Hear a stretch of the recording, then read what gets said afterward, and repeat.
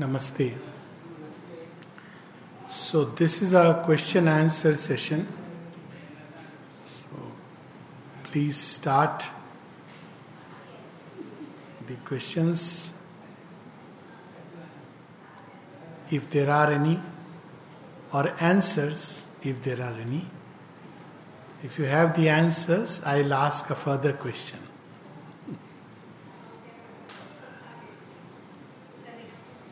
Yes, please. Please sit and ask. Please sit. Sri Aurobindo's yoga says the very essence of this yoga springs from the very essence of love.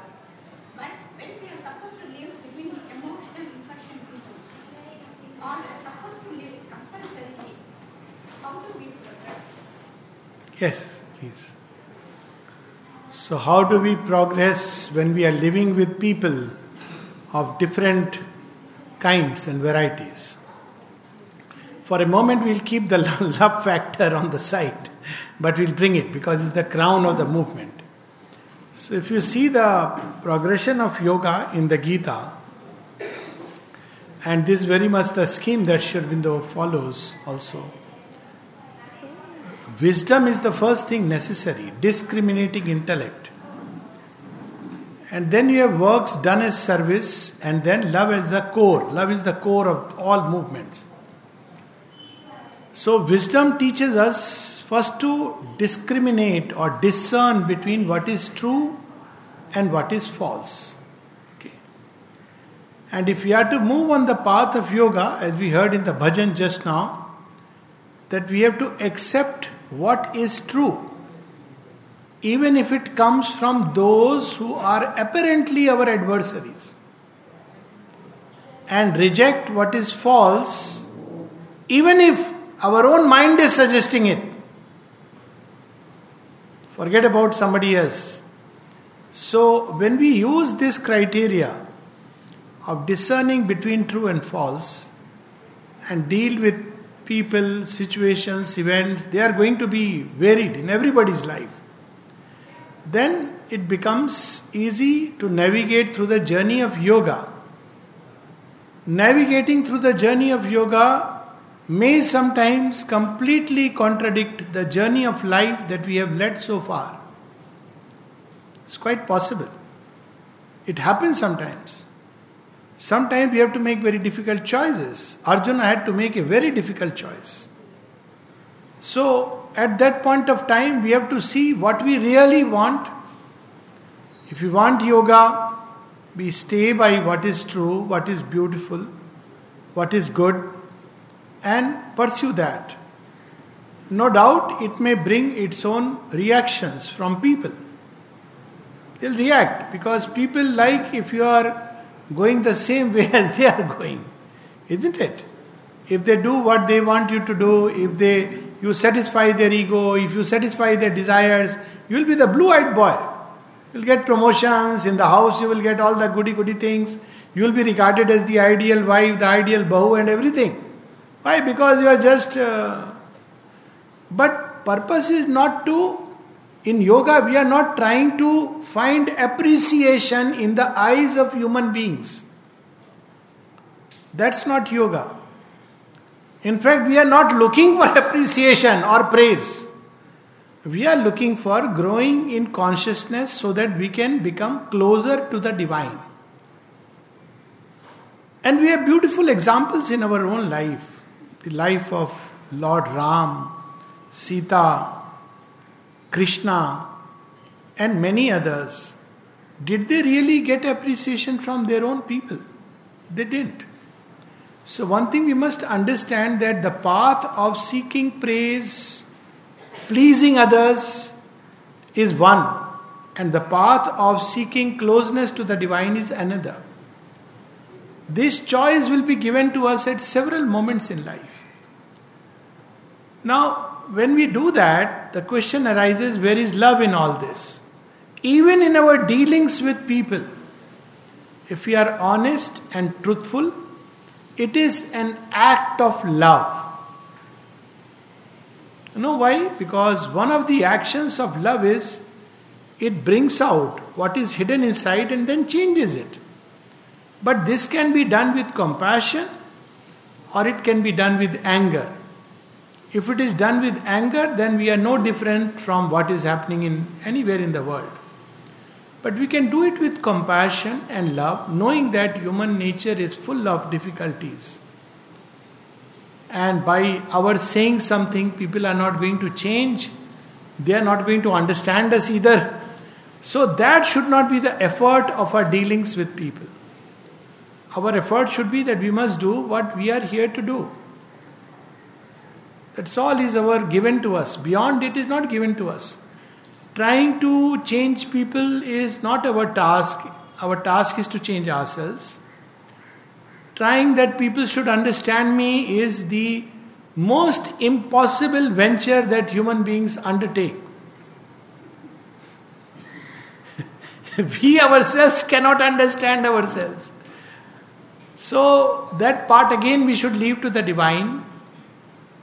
So the question arises that when people do this, they say, but I do have my emotional needs. If I follow this life, what about my emotional needs? That person will stop loving, this person will stop bothering. Yes, maybe. But don't forget, we'll be close to the divine who is the source of all love. To be close to the divine means always our pot will be more than full and the pot will become an ocean. Because divine is infinite. So for all our requirements, necessities, emotional and otherwise, we will turn to the Divine Mother and tell her, like a child. She will not judge. Oh, she's asking me for this, doesn't matter. Tell her. All your plans, all your difficulties, people around, leave it to her at her feet. So she becomes slowly a friend of all times. And with regard to the world, just have goodwill and benevolent understanding. What is meant by benevolent understanding is people are tied to their nature, so they are what they are. If you love them, you can pray for them. Give some, she sang so beautifully, give Sad Buddhi. Show everyone the path of light and right. And join with them only in the best parts. Leave the rest. If you have a friend and friend says that let's go together, I'm giving an example of Pondicherry because this is in this context.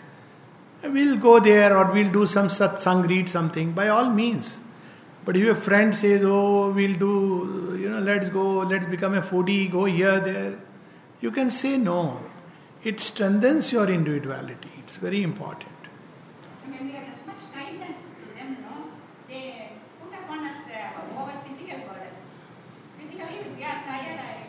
Don't worry about it. Is not I understand. People see, we should see behind everything that why this is happening. Sometimes the divine is just increasing our capacities. Don't look at them, who has put the work. Try to take it like this, more work has come into my share, and take it that this is work of the divine and I will do it. That's all, with that attitude. Of course, if you cannot do it, if you are physically tired or some reason, you should say no. There is nothing wrong with that. With all the clarity in the heart. But at the same time, only those are given more work who are either capable or the divine wants them to become more capable. So look at everything with that sense that it is the Divine Mother who is leading us through all these appearances of life. This is what is called the vision of unity, not the vision of division. Okay? And offer it to her. She knows. If you have more work, if you have certain situations, offer it to her. Tell her everything. And she'll take care. That is the path of growing into oneness with the divine. Yes, please. Oneness and sameness. Please, very, very good question, and question has the answer in it. So oneness means behind all the multiple differences and diversities, you see the one. One is oneness, okay? So I'll give an example. The tiger jumps on the deer. Okay? The vision of duality will say, oh, this stealthy tiger, oh, poor deer. This is vision of duality. Oh, poor deer is gone, and look at it, this tiger. But the other vision of oneness is the power that is giving strength to the tiger is also giving swiftness to the deer. No two powers, same power. Depending on how you utilize it or how each one utilizes it, your future will open. So when a person misuses the powers given from the one source, there cannot be two sources of power. Let's say somebody is misusing, like the Asura, using it for aggrandizing oneself. He'll collapse under its weight. You don't have to do anything. He'll collapse because he's like a person, what happens when you put too much air into a balloon? It will burst. So that's how the divine works, operates in the world. We have to understand how the divine works. But the same air can help you to fly. The same air can make you collapse if you, in a limited little circle, you are trying to fill with air, it will collapse. But the power is the same. There are no two powers. Love is the same. It takes different forms. In old time parents, it took the form of, you are misbehaving. You are talking like this to your dad. Tadak, tadak. It was love, not that. But it is taking a very crude expression. Today's times, parents try to understand child psychology, everything. This is also love. Okay? So love takes various forms at different stages of evolution. In lowest creatures like python, it takes the form of devouring. Love is the power that makes one. So some people like to destroy the other and make it one. It's the most distorted, cruel expression. But it's the same power, it's not second power. So to see the same power, same forces at work in creation is to live in oneness. Now, when you act, people understand oneness, all is God, so I just have happy camaraderie with all. No, it's not, doesn't mean. Then you have to understand that how this power is manifesting itself through different forms. The snake that bites is the same power, not second power. So when the snake comes to you, you say, oh, it's the same power. I'll put it around my neck. You can, if you are Shiva, do it. But don't try doing it, If you are Lord Vishnu, you can even sleep over it. Or Ganpati, you can tie around the waist and dance. But if you try to mess with the snake when you are human, you are disturbing the balance. So one of the aspects of this oneness is harmony. Because there is diversity, there is a need for harmony. Otherwise the balance of creation is disturbed. Sameness is where I don't want diversity. I want everybody to believe in the same God, same religion, same way of life. What is it? It is nothing but ego aggrandizing itself. That's why in Sri Aurobindo's yoga you see, there is no one way. One person approaches in one way, another person in another way, third person in a different way. Because Sanatan Dharma is not about sameness. It's about unity in diversity, but with the divine at the core. This is important. Core is divine. That's how dharma and adharma is defined. We don't kill people because they belong to another religion. But we stand in the way of those who are doing adharma. So adharma can be, Duryodhana is also the same religion, same caste, everything. Same family. But he is on the side of adharma. Why adharma? Because his ambition knows no limits. He wants to crush everybody for his own expansion. That is adharma. He is disrobing his own anybody. Why his own sister-in-law? He is disrobing a woman publicly. He has to go for the sake of maintaining the balance of creation. You can't allow this high dose of adharma. Adharma is a poison.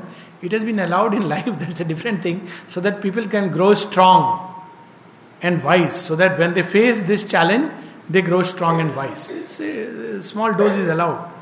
But if it becomes too much, it becomes a threat to creation, you have to destroy it. But Shakuni is loved by Krishna. Shakuni is? Shakuni is loved by Krishna. No, he is not loved by Krishna. Krishna knew him very well, please sit. Krishna knew very well what he is doing. Shakuni, incidentally, is the upward side, shadow of Krishna.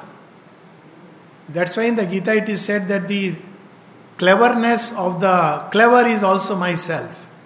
But what has Shakuni done?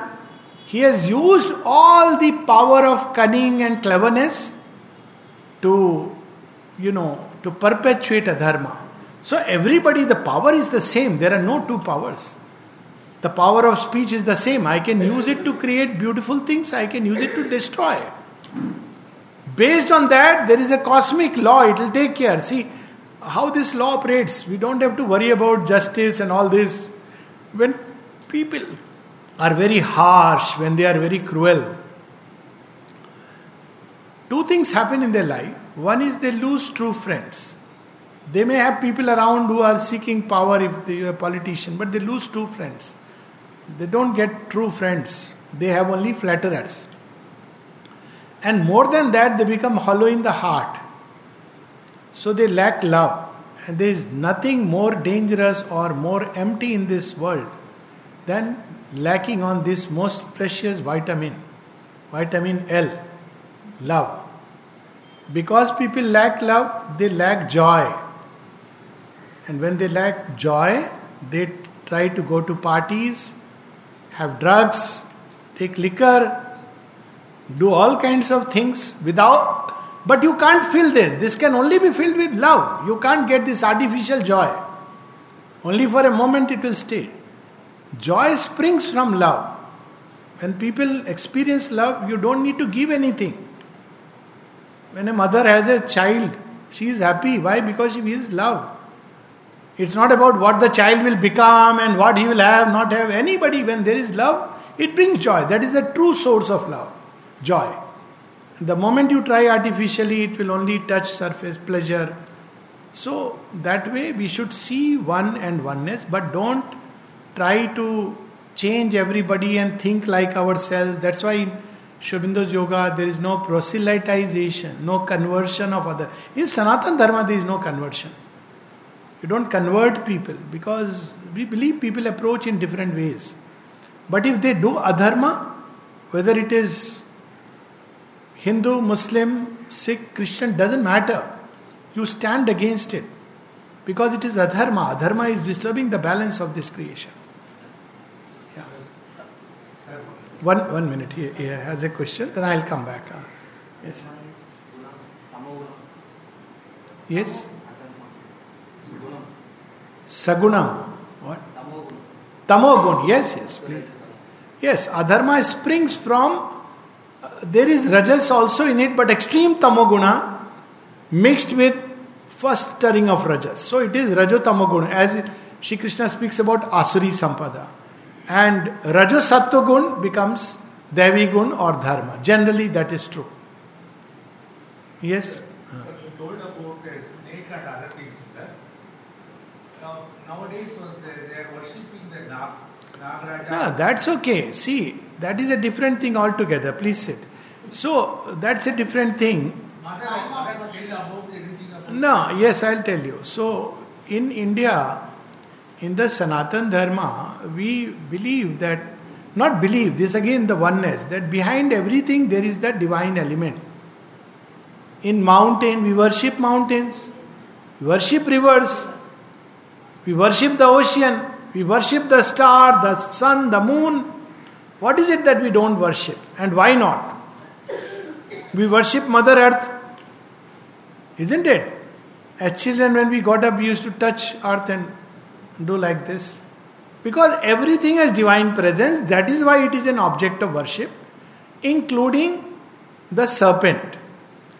But this particular worship which you are referring to, Nag Panchami, they worship Naga, This is in a different context altogether. So, serpent represents two kinds of elements. There is the dark black serpent of that mamba, mamba snake in Africa, that kind of serpent. It represents hostile forces. It can take other forms. It can take even that wheatish form. But there is this other black cobra which stands on the or an iridescent cobra, what is known as Nagmani, or that golden yellow cobra. These are symbols of evolutionary powers. That's why Shiva has it around them. So in that sense, it's a symbol of the evolutionary energy. So within us also, when the Kundalini awakens, it's regarded as that. So the energy which is coiled like a serpent, meaning thereby it's like a compressed zip file. That zip file opens with all the different possibilities of manifestation, comes from level to level till it goes beyond the human boundaries and enters into the Sahasrar, expands itself and becomes a hood. So it's in a symbolic way. This is not a allowance to start keeping snakes in the house. That's not what it is. It's a special kind of puja done as a symbol, and it has its place and meaning, but not beyond it. So it's not like pick up a snake and put around. We worship sun. That doesn't mean that I'll expose myself to extreme hot temperature. But if hot temperature comes, then we know, sun, you are also God, be kind to me. I won't keep a snake in the house, but if snake comes my way, so I'll say Shiva, Shiva, Shiva. Of course, mother, we will call Ma, take care of. I have had such experience with snakes and others.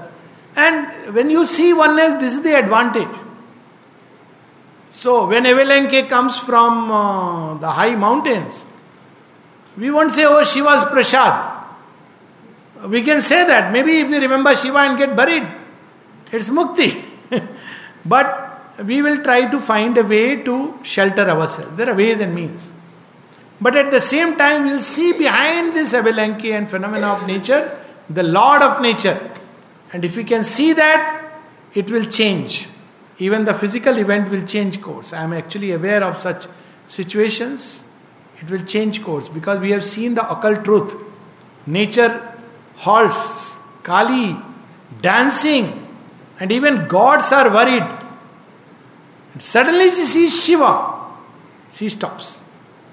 So to see the divine behind appearances is the perfect remedy for all dangers.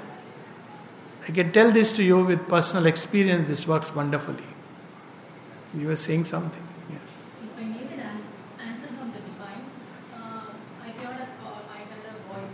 But how can I identify this is the calls of the divine? Yes, please sit. If I need an answer from the divine, how to identify whether it is from the divine or not? I am a little bit of a indulgent child, so I don't ask for answers. I say, please do it for me, or give me the strength to do it. See, when you are with your mama, what do you say? Mama, tell me, then I will do it. Seeking answers from the divine is putting a little veil. Tell mother to do it. Make you do it. She is the strength. She is the power. She is the wisdom. But it's not to say that you cannot seek answers. You can seek answers. So now we come to the next level, which is one level below. So when you seek answers, you have to be very attentive in the heart. The seat of the Creator is in the heart, not in the head. Head is a very complicated machine. Its operating system nobody knows till date, Yeah, full of viruses here, there. Information. See why it has happened? Because head is always a cluttered place. From WhatsApp to daily TV channel is filled with information. So divine voice, when it comes, it gets lost. It can come if we learn to quieten it, but very difficult to quieten the head because it's all the time teeming with. But heart, fortunately, has remained a relatively untouched place by civilization. If anything, civilization has ignored it. All brain.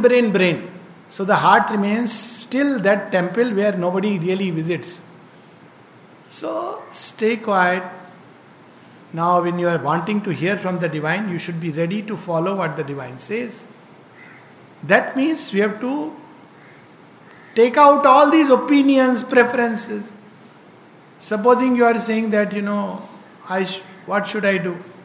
And the divine tells you, give a nice tight slap. I am telling you in earnest. What will you do? Then you say, sir, it is very not a good human behavior. So you say, okay, then follow the normal psychology. I'll tell you an example which happened with Amal Kiran. Not Amal Kiran, I think it was Amal Kiran only. Not Amal Kiran, somebody else. Udar Pinto. So there was a wealthy lady who was going in the car, and Udar Pinto was just going to enter the ashram, and then he saw the driver stopped the car, one of our local Pondicherrians, and he told, Amma, I want to go inside and do pranam and come back. She said, okay. So the lady kept sitting. So Udar Pinto had the idea of telling her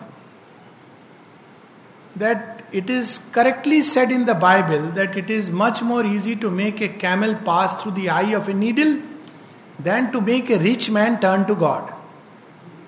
Now you see, if he would have told it, oh my God, this is not a good thought. How can I tell her? I don't even know her. It's very rude behavior, isn't it? So he later on, he was going in the ashram, he went and met the mother. He said, Mother, today I controlled myself. I felt like saying this, then I stopped. Mother said, I had planted this thought in your head. If you would have told this, her life may have changed. So you see, we have to quieten all these opinions, viewpoints, good behaviors, bad behavior. I'm not saying we should do bad behavior. No, that's not the idea. Imagine Arjun, what did Shri Krishna tell him? He said, Sir, I want to take sannyas. Good boy. No? Gandhiji would have been very proud. Here is a man wanting to take sannyas, who does non-violence, wonderful. Yes, Arjun, very good. Krishna says, you are a fool. Can you imagine how God can speak? He uses very strong terms. You are doing mithyachar. You are being a hypocrite. These are the words Sri Krishna uses. What has overcome you? You are being weak. These are the words Sri Krishna uses. Yog Yogeshwar Sri Krishna. And they say, okay, what shall I do? Take the Gandhi and fight the great battle. This is the command. So Arjun is also perplexed. So 18 chapters of Gita. So we have to understand that if we want to really hear the divine voice, all the preferences. So first practice is equanimity. My desires, my this, my that has to be quieted. That's not easy task.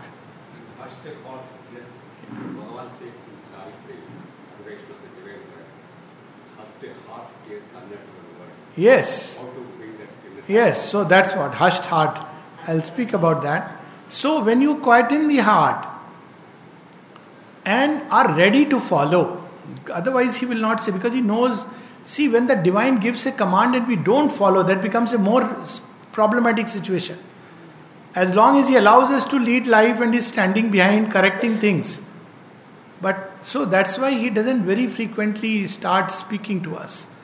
But still, if we can practice inner quietude, when we practice equanimity, are really surrendered, ready to obey the divine, then we will hear it as a small indication. It's not a voice like do this, don't do this. That is never the format in which divine operates. The entire Gita, at the end he says, I have said what I had to say, now you do what you think is best. At the end, he will leave it to us to follow or not follow, but he will not leave us. Supposing you have not followed, still he will be with us because his love is like that. So one has to be very quiet inside, surrendered, obedient, practice of equanimity. Then one gets a little inner indication. And that takes us to this question from Savitri, from book 3, Canto 2. This light, that whole passage is, this light comes not by struggle or by thought. In the mind's silence, the transcendent acts, and the hushed heart hears the unuttered word. But then the next few lines give us the solution, how to arrive at that stage. Yes, he says, vast surrender, a vast surrender was his only strength. So what is the sign of that surrender? Only he longed, a greater power that lifts upon the heights must act. Only he longed for her presence and her power and light to heal this suffering world. He gave herself to her alone. So this is the inner state. When we give ourselves to the divine, we want nothing for ourselves, but all for the world. Sarve bhavantu sukhina, sarve santu niramaya. When we want for that, then the divine picks us up. And when the divine touches, everything becomes quiet. It is by turning to the divine that the heart becomes quiet and the mind becomes quiet. To give an example, in a marriage function, before the bride and the bridegroom have come, everybody is chatting, plate, food. Suddenly, oh, she has come. Now, everybody is now turned toward the bride. For a few minutes, everybody is looking that side and there is quietude. You go to ashram outside, before entering, how is this place, what has happened, so many changes, this, that. Any temple also, this, 100 things. You have gone with friends, suddenly, okay, now we have to go inside. You leave the bag, you leave the chappals, you are face to face with the divine and you bow down. So this consciousness we have to cultivate all the time in life. Not only when we go to temple, not only in special moments, but we have to live with the awareness of the divine presence within us, around us.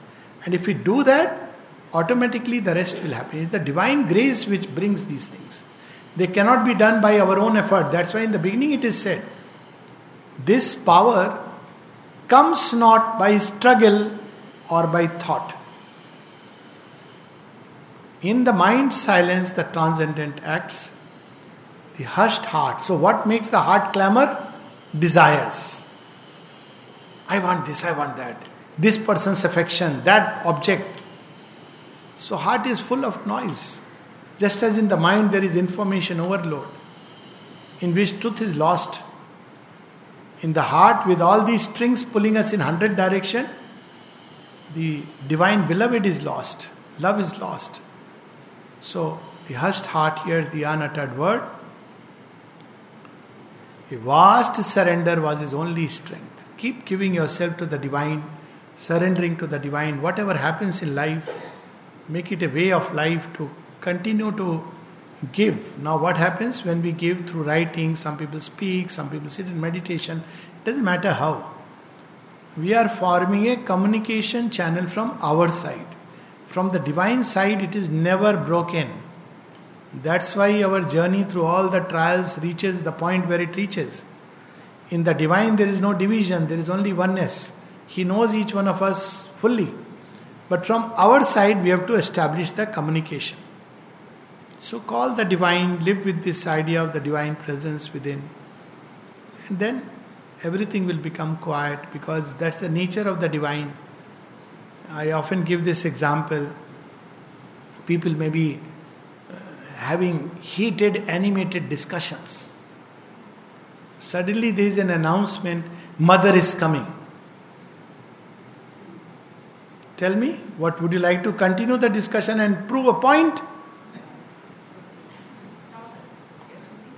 Everything will drop. Mother is coming. You will see the futility of all this discussion and debate. Whether it's in the mind or there, mother is coming. And when she comes, after she has left, let us say after the darshan, will you say, okay, let's start again, it's gone. Vaporized.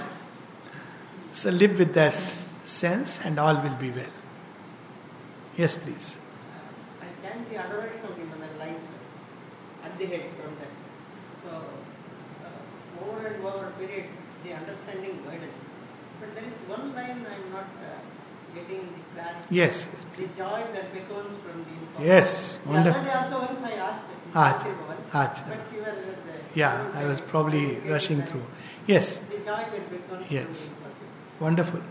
So, there is all these things which we have in this world are given by the divine for the requirement of the cosmos. So, let's say there are 3 levels at which the divine exists. One is individual within us, second is the cosmos, universal, and the third is the transcendent. So each individual is given a certain, now we'll talk only of joy, but equally it applies to strength. The might of all that never yet came down, again, same thing applies. So, we are all given something, little joy, little strength, little knowledge, little love, to navigate through life and our little requirements. Little requirement is a bit of, everyday life must go on well. I should have little food. Life should be happy, harmonious. So this much is given. At the cosmic level, much more, because there are many things happening. Yogis who are shooting beyond. So they get a greater joy, greater strength, because they have now discarded this joy and strength. It's like when you go into space, you have the possibility of internet. You're tapping that power, which is so amazing. So, as we leave the lesser joys, we find the greater joys. That's why Tena Taktena Bhunjita of the Isha Upanishad is not a call to asceticism. No. When we leave the little pleasures and along with them naturally pains of life, we open the doors to a greater joy, vaster joy, greater strength, vaster wisdom, deeper love automatically. Still, there is something which has yet not come even into the cosmos. The transcendent. So, Book 3, Canto 2 is the adoration of the Divine Mother. She is in the transcendent. Om Anandamayi Chaitanyamayi Satyamayi Parme. So, Ashupati is not satisfied. He is already a yogi. He has experienced bliss. He has experienced Satchidanand. But within this cosmic dimension, it is like seeing the divine through a little veil, and that itself is wonderful. But he is not satisfied with that. He wants more. So what is that more? The joy which has yet not come down. Here he says the might of all that never yet came down. But there the joy is calling you from the impossible. Nobody can dare to go there. It is calling you, attracting you. But very difficult, impossible. There it is impossible. The joy that beckons, calls us. Come, come, come. Sir, I have experienced, I am very satisfied with the happiness in my life. No, my child, come. When we don't come, he snatches away that happiness and we say, you are so cruel. Anyway, that's a different story. Then we experience all the experiences of yoga, wonderful peace, joy, something greater, higher. And we may get stuck there. He says, no, there is something still, a greater mystery. You have not yet seen it. But I don't know of any other mystery. There is. So it keeps on calling. Keeps on calling. Till ultimately the mystery becomes, we discover it within ourselves. So the joy of the transcendent that beckons from the impossible. Nobody can enter there. That was the uniqueness about Sri Aurobindo. Nobody could enter through that door, but he entered and brought down. So that's why it is impossible. Paradoxical word. And it is inexhaustible. Nothing can exhaust it. So there will always be. It is infinite. So it keeps us moving further and further, progressing more and more infinitely. Yes, please. When we talk about karma, it is believed that it passes on over births. And we believe that when we come to Mother, she abolishes or erases place on some bad or ill effects in the current world. Okay. Please sit. So, first of all, karma is not a mechanism of reward and punishment.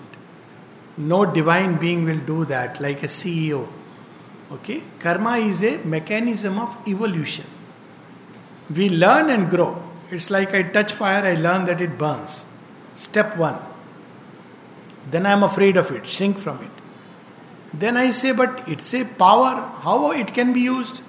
So I start understanding about it. Then finally, that very power which was harming me can be used to drive my aircraft into the sky. So, karma is a process of learning and growth, evolution. It's not about reward and punishment. Then what about the events of life? That's a different arrangements altogether. That's why in the Gita, you will see that when he describes karma and karma phal, based on the state of consciousness in which you do things, and the results are all inner. Tamasic karma leads to obscurity. Rajasic karma leads to sukham dukham, which is inside. Sattvic karma leads to sukham and prakasham, again inside. But bhagya is a different matter altogether. Bhag is about the events and circumstances, which is very complex machinery. But even there is a logic that operates. So we are given, I'll come to that mother aspect and abolition karma later. But what it means is that all the events that we meet in our life, they are meant to bring out the divine possibility inside us. We can respond to them by breaking down, by complaining, grudging, or we can respond to them taking the challenge of life by growing in strength and wisdom. So they are arranged in such a way for each one of us. And for each, this one has to go through. See, cancellation of karma, what she has said is that there are some utkat karma, like somebody has committed suicide or murder. Murder is different from in war when you defend your country and you kill. But murder. So its stamp is very strong. It makes lives heavy. For few lives it chases us. Or some very dark pravarti, dushpravarti. She can remove that part from us by her grace if we sincerely call and want her to do it. Not like I want it, I love it, and somehow it should happen. But that's a different mechanism. All that is happening inside. People who live by dushpravarti, they are very unhappy inside. Whatever they may look outside. So that's a different mechanism. But the events and circumstances take it like this, that we are going from kindergarten to high school. Now, teacher will not do like this from kindergarten, suddenly put into high school, I am your mama and I am the headmistress. So, she won't do that. She will take us, prepare us, train us. And when we falter, when there is an examination and we are faltering, she will slowly whisper the answer in our ears. And supposing we are failing, she is the grand, owner of this school. She will say, my child, give some grace marks. This is not injustice, by the way. Why this is not injustice? Because you rely on her. This is how the logic of creation operates. So, to another person, the reward is you rely only on your effort. Fair enough. She allows us freedom to do whichever way we want to navigate. So, there we have to go through these challenges. There is no shortcut to that. There is no evolution without challenges. But we should not connect these challenges to bad karma and good karma, reward and punishment, because reward and punishment don't exist. Nature doesn't operate at all as reward and punishment. Nature is not rewarding the tiger with a meaty meal of that poor deer. It's not rewarding the tiger. Nor is it rewarding the python that, okay, I will arrange things for you in such a way that you just have to open your mouth and things will get sucked in. That's not a reward. If at all, that's a punishment.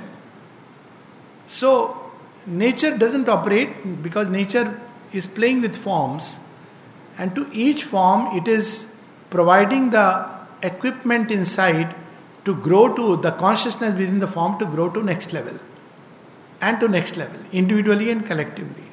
So for that, the events are taking place inside. So we must learn to differentiate between inner events and outer events. Outer events are bhagya. How you meet them will create your inner events. There was a dangerous situation, corona. I may react with fear or I may react with faith. When I react with fear, every day I am going and praying to Mother, save me from this corona. What am I doing? I am doing corona jap. But every day if I say Karuna Ma for this whole world. Okay, so this is the inner event. But outer event, corona is there.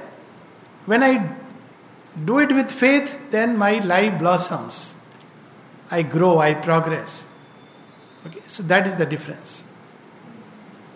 Okay, so I think Tiger and deer.